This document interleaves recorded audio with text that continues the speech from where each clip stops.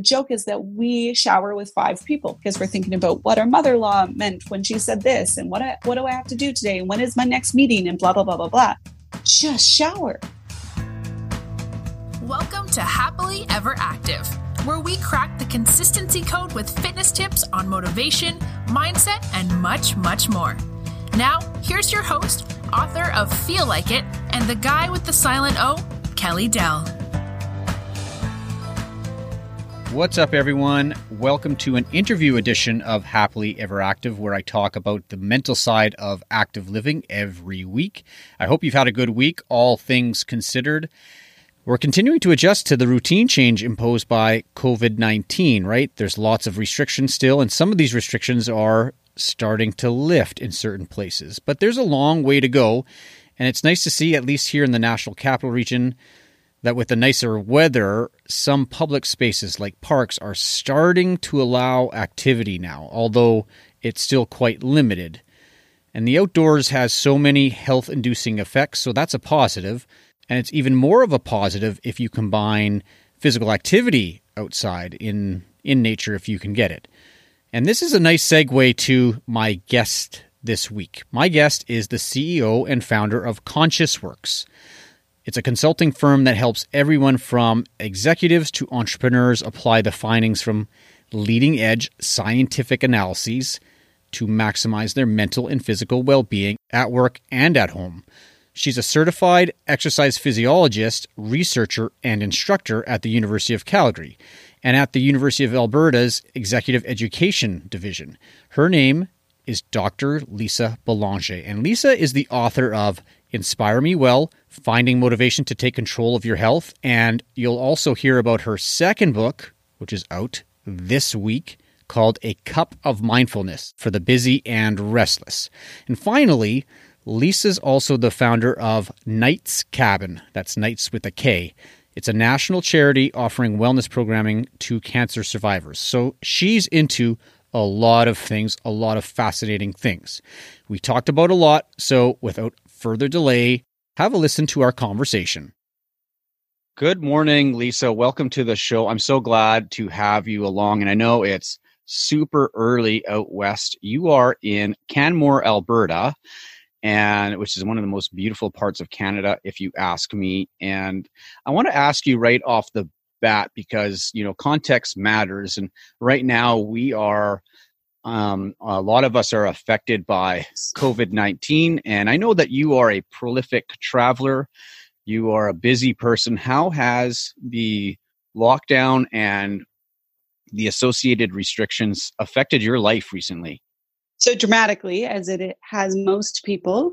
A lot of what I do is keynote speaking, and that involves an immense amount of traveling. So I was just coming off maternity leave and hitting the ground running with a full schedule of speaking across North America and other parts of the world. And of course, that was wiped clean.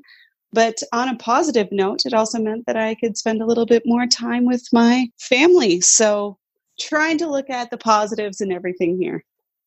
And, you know, this reallocation of time and opportunity, what other things have you been up to as an attempt to take advantage of more time at home? Things I've really been focusing on. I think a lot of us are going through this, where there's a magnifying glass on our habits and on these little rituals we do every day to keep healthy, to spend time with loved ones, to connect, and then our own work habits.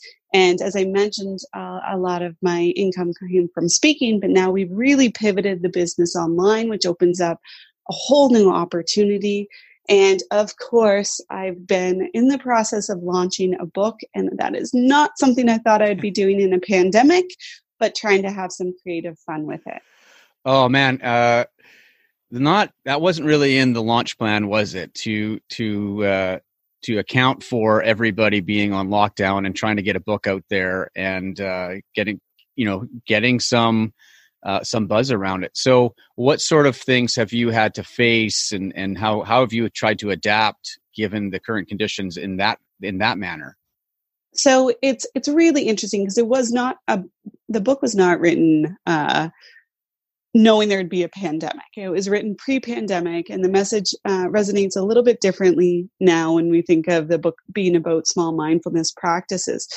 And so from just a logistics standpoint, really focusing on online sales, looking at what we could do to be a little creative around the launch itself, because typically I would have gotten everybody together. And definitely when we're talking about the book, it almost always now comes back to COVID-19. How is this impactful now? What's different now? And how can people be utilizing this time to kind of sink their teeth into some new habits?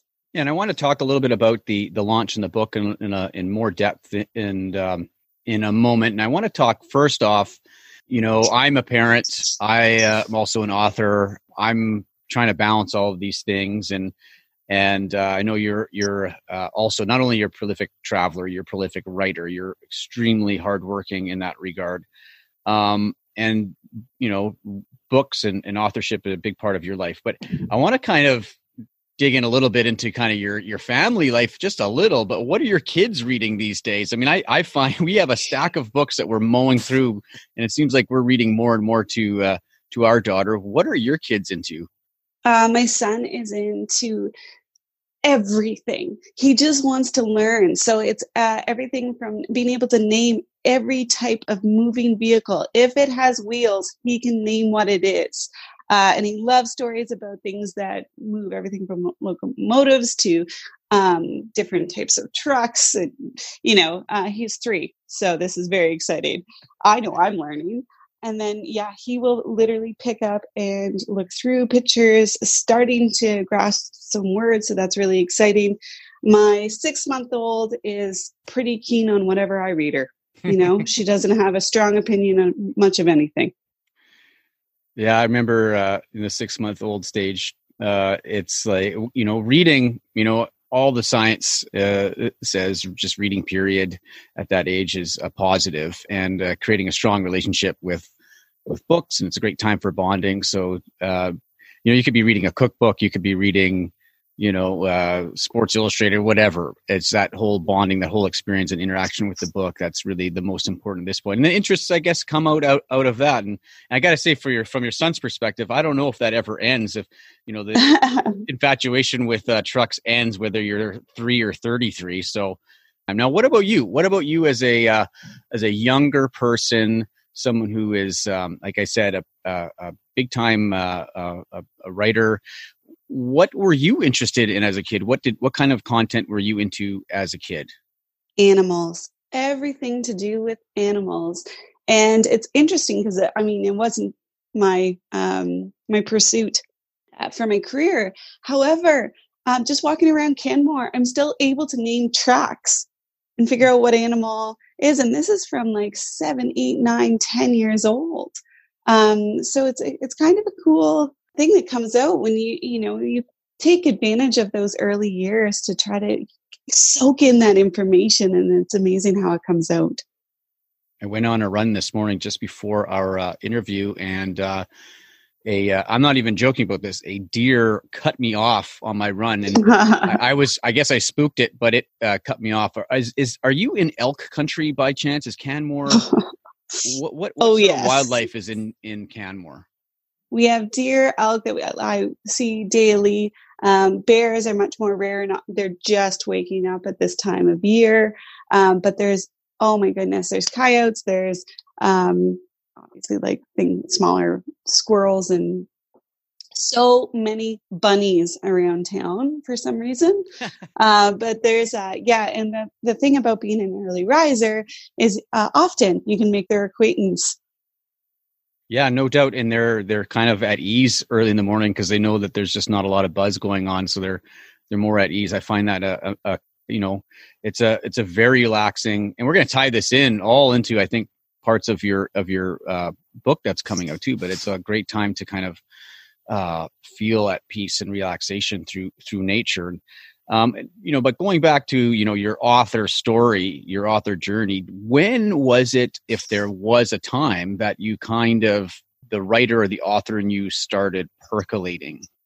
Oh, that's a great question. And I don't know if I have like a pinpointed moment, I remember an English teacher taking my stories. We had to just write her stories. They could be true, they could be fiction. And she really wanted me to be a journalist and really thought that that was a great career path for me. And arguably, it's incredibly interesting. I just was really gravitated towards the sciences. So I think it's kind of that idea of telling the story of science, right? And I love that. And I love being able to share stories and impactful information based and rooted in science that can positively impact somebody's life. And then how did it evolve from that initial interest to, your academic pursuits to what has become now, your recent book on mindfulness? Because your background is in exercise physiology, isn't it? Absolutely. And I think that's actually a fun little analogy through life. Like I think back to high school or middle school, and if any of those teachers knew that I pursued my PhD, I don't think they could have predicted that. I was not a terribly great student. Sitting still was not my forte. I did fine in school, but I certainly wasn't that applied, dedicated student. As soon as a passion struck me, though, that's when it happened. That's when I was able to really dig deep and, do really well. And so I was an athlete growing up, and I went into kinesiology. And during my first year at university, my best friend passed away from cancer. And when she was sick, I am a control enthusiast. I say this lovingly. I wanted to know what I could do for her. What are the things that I could do at 16 to 18 years old to positively impact her life, to put quality into that life? And I noticed just by going for walks and going to yoga classes, it positively impacted her mood. She slept better. Her spirit was a little bit lifted. And then I started seeing through different classes I was taking the positive impact physical activity could have. And so that's where I dove into it. That's what I did my PhD. I looked at behavior medicine and how exercise could impact cancer survivors for the quality of life and for the quantity of life. And then as I was going through my PhD, I was working a couple jobs at the time to support myself financially. And the stress level was immense. As I mentioned, I'm a control enthusiast. I'm probably a type AAA personality. So I needed something to help manage that stress. And as I was going through the literature, there's so much on meditation, mindfulness for cancer survivors and how it affects everything from the health benefits to stress to even pain management. And I really struggled with the concept of sitting still for a long time. Like that just seems so beyond my capabilities. But could I sit with my cup of coffee and drink it mindfully, as in like come to my five senses, really notice where my thought patterns and my attention was going? And just these micro breaks, these micro mindfulness practices truly helped so much of what I was going through from an academic perspective, from a life perspective, dealing with really stressful, hard situations as I went through both my career and life. So that's really kind of how it evolved and why I wrote this book. I know I'm not a meditation teacher. I still struggle with it. But the effort and these tiny practices and where I can integrate it into my life and where I can pull my attention back and how I can improve my focus, I just found so powerful. And it's something I wanted to give people. Yeah, that's amazing. The background is so rich and meaningful and powerful. And now we're here amidst this pandemic. Stress is high for a lot of people, confusion, anxiety, not necessarily the most ideal time to do a book launch, but the topic is as relevant as at any other time. And the book is titled, just for the listeners, the book is titled Cup of Mindfulness for the Busy and Restless. And I know, at least personally, the restlessness to do with the lockdown is starting to take a root. And you gave some context for your interest in the topic, but was there a moment or something where you said or like an inspiration moment, you said like, okay, I need to write something about this. I need to give the readers something that's digestible. And also, this is a two-parter. I see the cover of the book, which is sort of a coffee stain on a I guess a coffee table, or a napkin on a coffee table. And the OCD part of me is like, I want to rub that stain right off. So how does this analogy all work together, this taking time through a cup of coffee? I love that it bothers you, because that's part of the process, is kind of like embracing the mess, right? Yeah. And so I know through COVID for us here, I mean, I'm balancing a career. I run a national charity. My husband has a big career. We have 2 kids under the, or like 3 and 6 months old. And it is chaos, to say the least.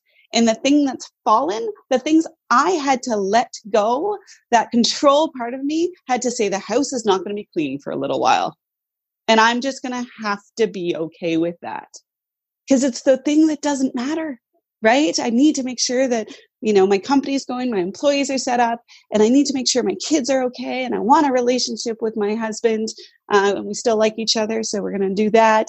So like, how do you let go of these things that you try to hold on so tightly to? And I joke around all the time, you have to be like Elsa from Frozen and just let that stuff go, right? But what that moment was for me, I had this book in my mind for a really long time. And the idea is, it's for people that probably need mindfulness the most, but can't find the time to integrate it into their lives. Busy professionals, career-loving parents, people that are feeling overwhelmed, which arguably is everybody right now. But what actually sparked it, what ignited it, and what got me to write it is that when I was pregnant with my daughter, I had a very, very awful traumatic birth with my son. And the pregnancy with my daughter was scary to begin with. And then a bunch of medical stuff happened, and I had to be on bed rest for 3 months. I am the worst person to be on bed rest. I am a doer. Like I said, sitting still is hard, let alone being on bed rest. And all I had was my mind. That's it. And I had to figure out how to manage the fear, the uncertainty, the physical part of it all. And all I had was my mind. So as soon as she was born, I felt 1,000 times better. And I sat and I wrote this book quite quickly with her laying right next to me during the whole process. It was something that I just felt like people need, because it's not something you can really pick up in the awful times. I mean, you can, but it's so much better if you have this practice and these skill sets, this coping mechanisms or tools before something bad happens or before something scary. And now with the pandemic, you're absolutely right. We're looking forward into uncertainty. A lot of us financial uncertainty. There's fear. There's a whole mess of change that our minds really don't naturally gravitate there. We like things that are controlled. So how do you use your mind, and what can you kind of set yourself up for to be agile, to be nimble, to be able to live through this somewhat successfully, right? And so that's really what the book is about, is how do we manage our attention? Where are we shifting our attention? How can we consciously consume everything from social media to Netflix? And so that is really where it stemmed from. And I could never have predicted we'd be sitting here talking about what we are right now. But I do think it's more important than ever. Mm-hmm. And I think the restlessness, I mean, it's right in the title. Restlessness is a feeling, at least that most of us can relate to strongly. It's this energy that we've got that we, usually place in this routine, and that has been heavily disrupted for a vast amount of people. And we've got this energy, and we don't really know how to reallocate it, or at least reallocate it in ways that are that serve us positively. Now, I want to kind of transition from that into, you talked about how in your community being out in nature is important, but also, I mean, that whole act is really tied to exercise for you. What makes exercise such a great medium to practice mindfulness and to be mindful? I remember my dad, so I played sports and I got that. Like for an hour, my only goal was to get this puck into that net or this ball into that net, whatever it is. And I did find it really great from a coping mechanism. And I didn't know why, but it's actually quite a mindful behavior when you think about how present you need to be when you play sports, right? And my dad started running half marathons, and I was fascinated by this. The idea of going out for an hour and a half and just running. What do you think about? Right? And he looks at me and he said it so clearly. And he had he's a financial analyst. He had like over 160 staff, big job. And he looks and he goes, nothing. And I remember being like, what? How can you think about nothing for that period of time? And it's just that I've ran, I don't know, at least the 30, I think, half marathons. I've ran a marathon, and it's for that reason. It, to me, is once you get out, about 5 minutes after I start running, I relax and my mind relaxes. And there's so few things that can trigger that so easily. And I love it. It's become therapy, if you will, for me. And so, yeah, that's a big part of it. And for me, adding the element of nature is a must. And I couldn't have told you scientifically until lately why that was. It was just something I gravitated to. But so much of my research now is around how we effectively recover from stress and work. And looking at all the studies that were ever done for breaks during work hours, breaks all had either null or positive impact on performance and mental well-being.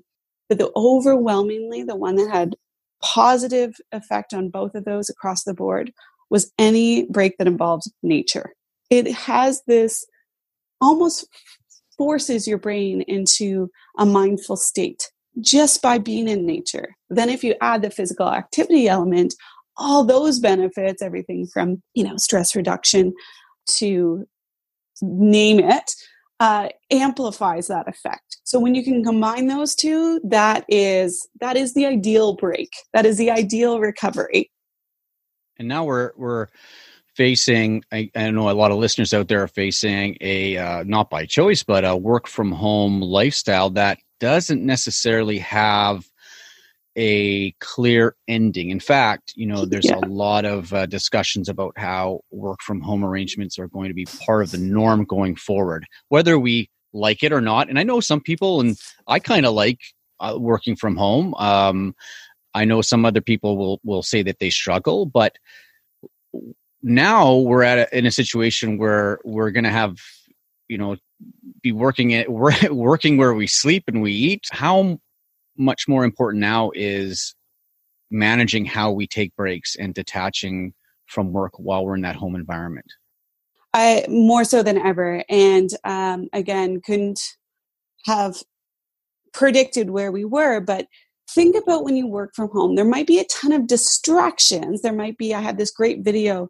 We have French doors in my office, and my son was just levitating, bouncing up and down about 3 feet outside my office door while I was on a phone call. There's distractions, but those aren't effective recovery. And then in our day, when we're not working from home, often there's breaks integrated into our day. We might not even be conscious of them, but we're walking to the coffee shop, or we're going down to visit so-and-so, or we're going over here to a meeting and we're listening to music as we drive, or even the commute to and from work can be a break. And when you just have to walk down the stairs into your office, those aren't there anymore. We have to be much more conscious of them. Then you add on the mental load of what's happening in the world and the media and social media and screen time, and it's just perpetuating this idea that our brain is not turning off, that part of our brain that is active for heavy decision making and work. When does it turn off? So you have to be conscious of integrating those breaks, and ideally you have the break before you need the break, but I mean that's harder, easier said than done for sure. But yeah, it becomes such a more conscious behavior. And the thing that I think is so important is to create a doorstep behavior, a doorstep habit. since we now work from home and we don't necessarily have a physical space between work and home, creating a mental one. So practicing something between you and the rest of your life. So whether that is a mindfulness practice, or for me, I actually go walk at the beginning of my day and at the end of the day, even if it's only for 10 minutes and I'm literally walking back to my home. It just allows for that mental separation between the two. I mean, you're talking about the transition that's built into a commute and leaving the home, then going to work. Normally for people is, it could be stressful too with the traffic, whatever, but it offers a beginning and an end to the workday where you can sort of compartmentalize your job and hopefully leave it behind when you leave work for the day. And I kind of like the idea. I mean, I've been looking at, just before we came on today, I went for a run, as I said, and I've started to, particularly in the last 2 or 3 weeks, look at my morning exercise as my commute. So I'll go in for a neighborhood run or a run in the woods. And that's the start of my day. That's the transition from getting up, having a cup of coffee, going for a run, coming home, having another cup of coffee. I mean, that's right. But giving that transition, getting out of the environment. And there is something to be said for just getting physically out of the space when you can. And I know for millions of Canadians, and it doesn't matter these days, worldwide, we've never spent so much time in the house. And so I can, like I was saying before, I feel that restlessness that's associated with this. So this idea of a commute and combining exercise with that at the beginning and the end of the day really resonates. And so I think it's a really good tip. It goes a long way. The thing with the mental load we're carrying right now is many of us don't realize we're carrying it. So it's kind of this creeping effect of the stress that's happening all around us. So it's really important to try to do these things habitually, so every single day. And even if you're feeling well, to be able to take that time, because it's proactive, it's preventative. And I've heard so much about things like the average workday in the US has increased 2 to 3 hours through COVID. And I'm sure part of that's necessity, and part of it's just this awful creep within every aspect of our life, right? And so being able to be conscious of this, aware of this, and be able to plan for it, because the mental health impact of all of this is going to be profound. And I know for me, I want to come out of this functioning as well as I possibly can, understanding that this is not normal. This has gone beyond what most people could have imagined. But there will be an end, and there will be, the next step. So how can I best prepare myself for those? Mm-hmm. I think I said this last week on my show, and the idea, you and I both we have busy households, balancing a lot of different things, family life, kids, we do dogs, all the rest. And there are other people who are experiencing this much differently. The lockdown or the distancing, the physical distancing, is accompanied by some social isolation. And, as being isolated socially is one of the more higher risk factors for mental illness and complications and whatnot. And so, taking your advice on the commute and in getting in touch with nature when you can, or getting at least outside, is a really important one. If your home dynamic is one that feels super, super isolating. I mean, you and I can talk to our significant others and play with kids and dogs. And as much as that might feel overwhelming, at least we have that kind of network or support system. And I mean, yes, it has stresses unto itself, but there's a lot of people who are also isolated. They don't have that kind of element. And it's a special challenge for them compared to some other people. I think, and I couldn't agree more with this. I used to talk about the behaviors that have the highest ROI for our health as physical activity, nutrition, stress, and sleep. And then I started really diving into the literature, and I realized I missed a major component, and that is that community or social connection.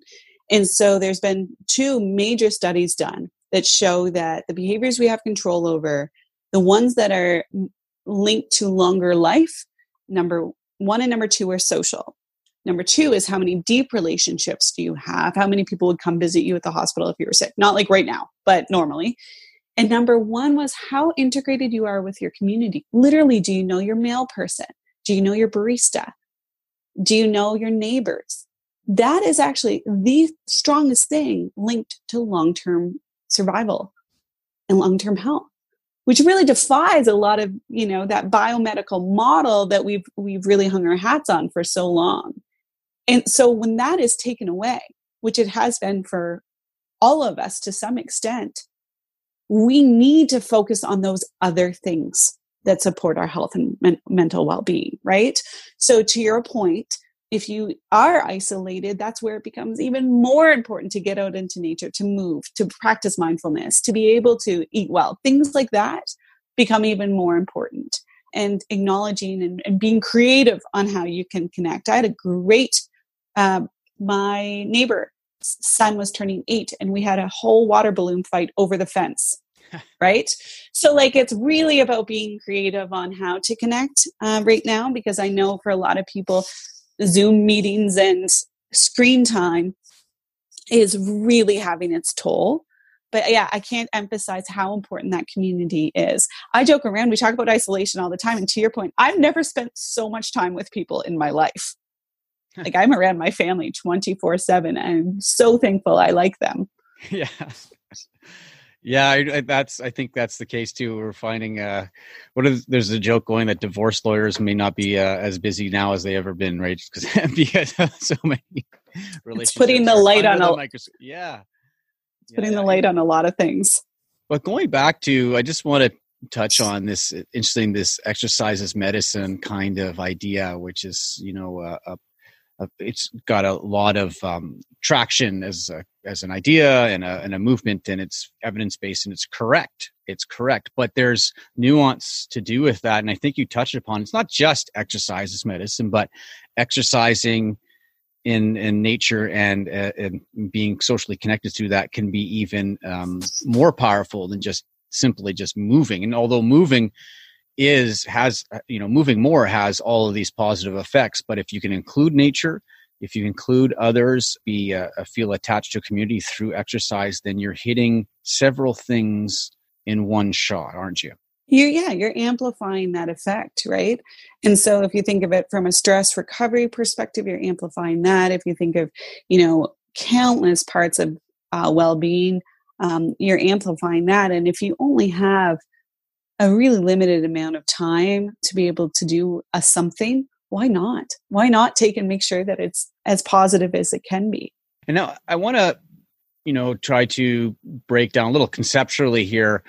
Your book is, as I mentioned, Cup of Mindfulness. And, sometimes what gets lumped in together is this idea of meditation and mindfulness. These two ideas get kind of smashed together. And for people who are just kind of getting into this idea, how would you describe the difference? So if they're interested in using this time right now to, maybe they're feeling more restless and they're looking for some outlets or some ways to kind of address it, how could they get started? I think it's a great point. And there's a massive misconception there. I teach mindfulness all over the world to senior executives, to students, and often I don't even use the word mindfulness because there's a preconceived notion that comes with that. When I ask people what comes to mind when I say that, it is yoga pants and monks, right? So there's already this idea of oh, that's great for other people. And so when we think of mindfulness, it is the ability to be present. So doing whatever you are intending to do. So if we use something simple like drinking coffee, if you want to experience and be present and drink that coffee, you are not writing your mental to-do list. You're not thinking about that conversation you had yesterday. You are not planning your trip, right? You are simply doing that act. And then when you notice that your thoughts are running off, you bring them back. And so the bringing them back, that's the practice of mindfulness. It's as simple as that. It's simple enough we can all do it. It's just remembering to do it and practicing it. And what it allows you to do is notice where your attention is. So we've all had those nights where we're laying up at night and we're thinking about all these things and we're worrying. And that serves us not at all because we're not doing anything about them. It's not constructive. And often it gets into like ruminating thoughts and just like going down this whole rabbit hole that is not useful to us. Mindfulness would give you the ability to notice you're doing it and then to bring your attention back to something that does serve you, that is helpful, or simply to concentrate on something like your breath, allowing you to fall asleep, right? So that's what I mean by, that's what anybody means by mindfulness. And that is the practice. And how can you integrate that into your day and things you're already doing? So for example, you're showering. Most people do this once a day, probably a little less currently, but still a pretty repetitive behavior. Mm-hmm. And being able to notice the water on your back. What does it smell like? What does it feel like? What, all the different senses around that behavior and just only showering. That sounds so simple, but so often the joke is that we shower with 5 people because we're thinking about what our mother-in-law meant when she said this and what do I have to do today and when is my next meeting and blah, blah, blah, blah, blah. Just shower. And again, they seem so trivial, but like what people will notice now more than ever is those small, seemingly trivial habits have such a profound impact on your life. And I talk about the coffee exercise that I did every morning for almost 3 years. And I saw such a dramatic impact on acute, stressful situations and how I was able to bring myself into a state of mind that I could make informed decisions, that it didn't get hyper-focused, that I was able to act in the way and make the decisions that I needed to get to my end goal. And so just drinking coffee was able to get me home on a horrific trip that everything went wrong, but I was able to stay calm. And so it's something that I would just wish I could like give everybody and challenge people to kind of think more thoroughly through this for when you need it daily, but also for when you need it the most. And I love the association with a cup of coffee. There's an elegance to it. If you think about, for those people who drink coffee or tea on a regular basis, that's a ritual. And I mean, very few people who are coffee drinkers will ever skip their morning coffee ever. And so this is a great trigger to practice this, but also the act of drinking coffee creates an opportunity to light up the 5 senses, doesn't it? And it's amazing because it allows you to actually enjoy it more. And so the book launch is going virtual and it's over a wine tasting. There's so many of us that enjoy, a glass of wine, but coming through that sensory experience of a tasting is a mindful experience, and you tend to drink less, you tend to enjoy it more. And that's the same thing with coffee. And so I've taught mindfulness to people, senior executives that are like, I've never actually tasted coffee. And I'm like, I'm sorry, what?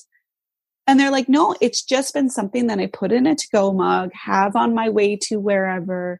And it was a ritual, but it wasn't one that they were present in. It was just kind of like, how quickly can I get this caffeine into my body?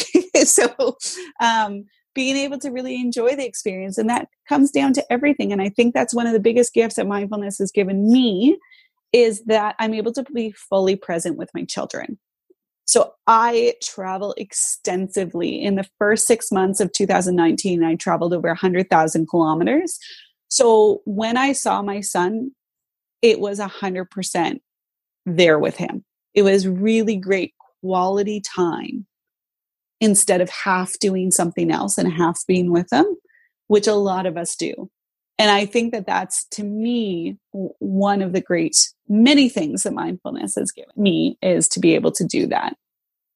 And I would, just to transition from that just to exercise and fitness. I mean, there are a few other things. I mean, you could make the argument that almost anything we do, there's an opportunity to engage our 5 senses more fully. But there's some things that kind of force us. They force us through the feedback we get from them to pay attention. And exercise is such a great medium for mindfulness, from my opinion, because, there's a lot of sensation involved, and you're doing it in places with different smells and sounds. And there's a lot of things to attend to get us out of our heads and into the moment, perhaps more than in any other thing we do. And to add to that, people who exercise mindfully that are drawing their attention where they need to, whether they're lifting weights or running, and there's a whole science behind that, they get better workouts, they get better returns. So it's going from being kind of a passive participant in the activity you're doing to be a really active one. And ironically, an active recovery is better than a passive recovery. So if you're going to watch Netflix and you turn it on and you don't care what you're watching, you had a hard day and you're like, just whatever, and you stream a show, it has a negative effect. There's more depressive symptoms at the end of that bout of watching it. And basically, Netflix is watching you, versus going and loving a show, like picking out a show, being like, I'm excited to watch this movie or show. I'm going to get some popcorn. I'm going to maybe grab some people from my family to watch it, what have you, and becoming an active participant. That did not have detrimental effects. It was actually a recovery activity. So the intention you put behind the ability to be an active participant in whatever you're doing enhances that behavior, enhances what you're doing. And it's the exact same thing for physical activity. When I work with athletes or people who are on the more competitive side of what they do, one of the things I'm constantly getting people to do on the mindful side is fitness and sport is so tactile, and there's a lot of ways to return to presence through what you feel with your hands, whether it's gripping a dumbbell, whatever. There's all these little touch points, if you will, that if you start attending to them, if you feel yourself drifting off and just going through the motions, you can return to it. And as you say, there's a lot of reasons for that, just to kind of give up the thoughts, and maybe they're anxious thoughts that you're rolling around in your head, and return to the moment. And that's good in itself, but there's also there's a connection with productivity and having a more quality exercise experience, being, you could say it's being more productive. So mindfulness is not necessarily just about recovery and relaxation, but there's a link to productivity as well.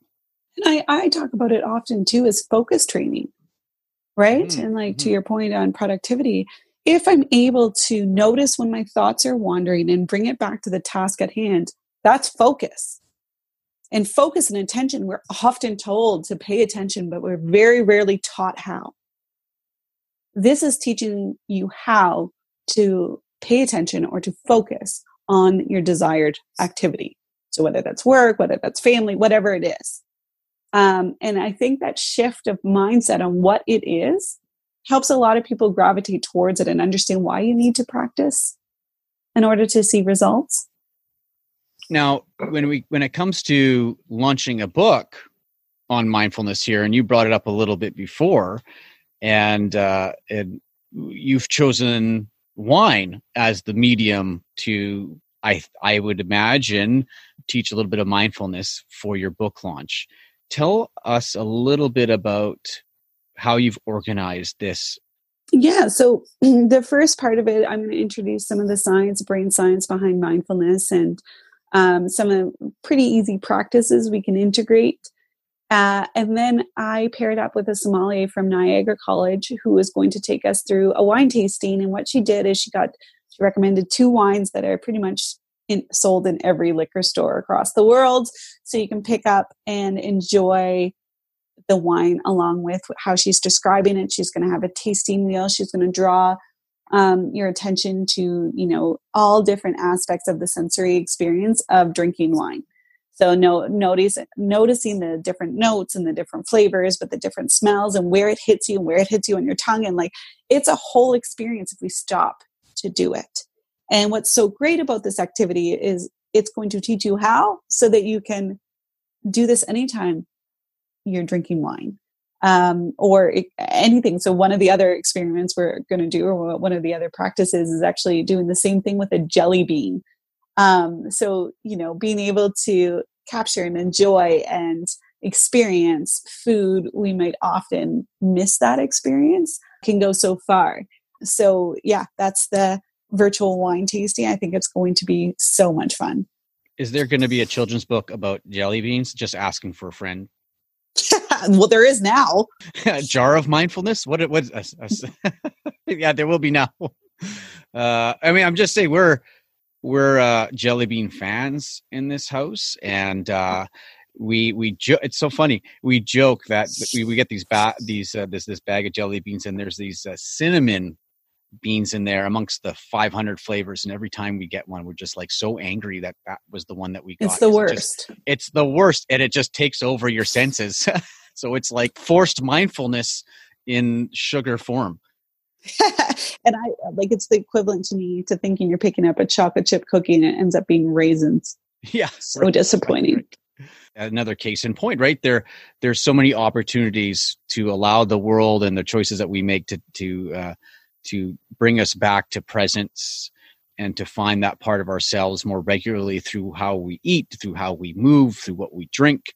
And, as you've been pointing out all along, the science says the evidence is in and it's growing that doing this is good for us, good for our health, but it's also makes us more productive in the things that matter to us. So a super relevant topic, just in general, a super important topic, and even more relevant given the circumstances we're in. And Lisa, I'm super happy for you in this book. I can't wait for the launch. I'm going to leave the link to the launch in the show notes, of course, for the listeners. And I want to just congratulate you on the work that you're doing, your charity work, which you touched on briefly. We could talk about that, and maybe we'll come back another time and break down some of that work. It was super fascinating and meaningful. And I just want to thank you for sharing your insights. And I wish you luck with the rest of the pandemic and getting this book out there. Thank you so much. And right back at you. Enjoy some of that nature because it's certainly not closed. There goes Dr. Lisa Belanger, poised to launch her new book, A Cup of Mindfulness, this week. It's an online launch, and I know we're all looking for novel ways to spend time at home these days, so why not join in? That link is in the show notes, and so is the link to her book and her social media coordinates. In the meantime, I wish you a week of motivating movement in whatever form that takes these days. I'm hoping to crush some miles out on the trails as the weather warms up and before the bugs get busy. Of course, until next time, stay safe out there, and here's to living happily ever active. This episode of Happily Ever Active has ended, but be sure to subscribe for more content on the mental side of fitness. Oh, and don't forget to rate and review the show. See you next time.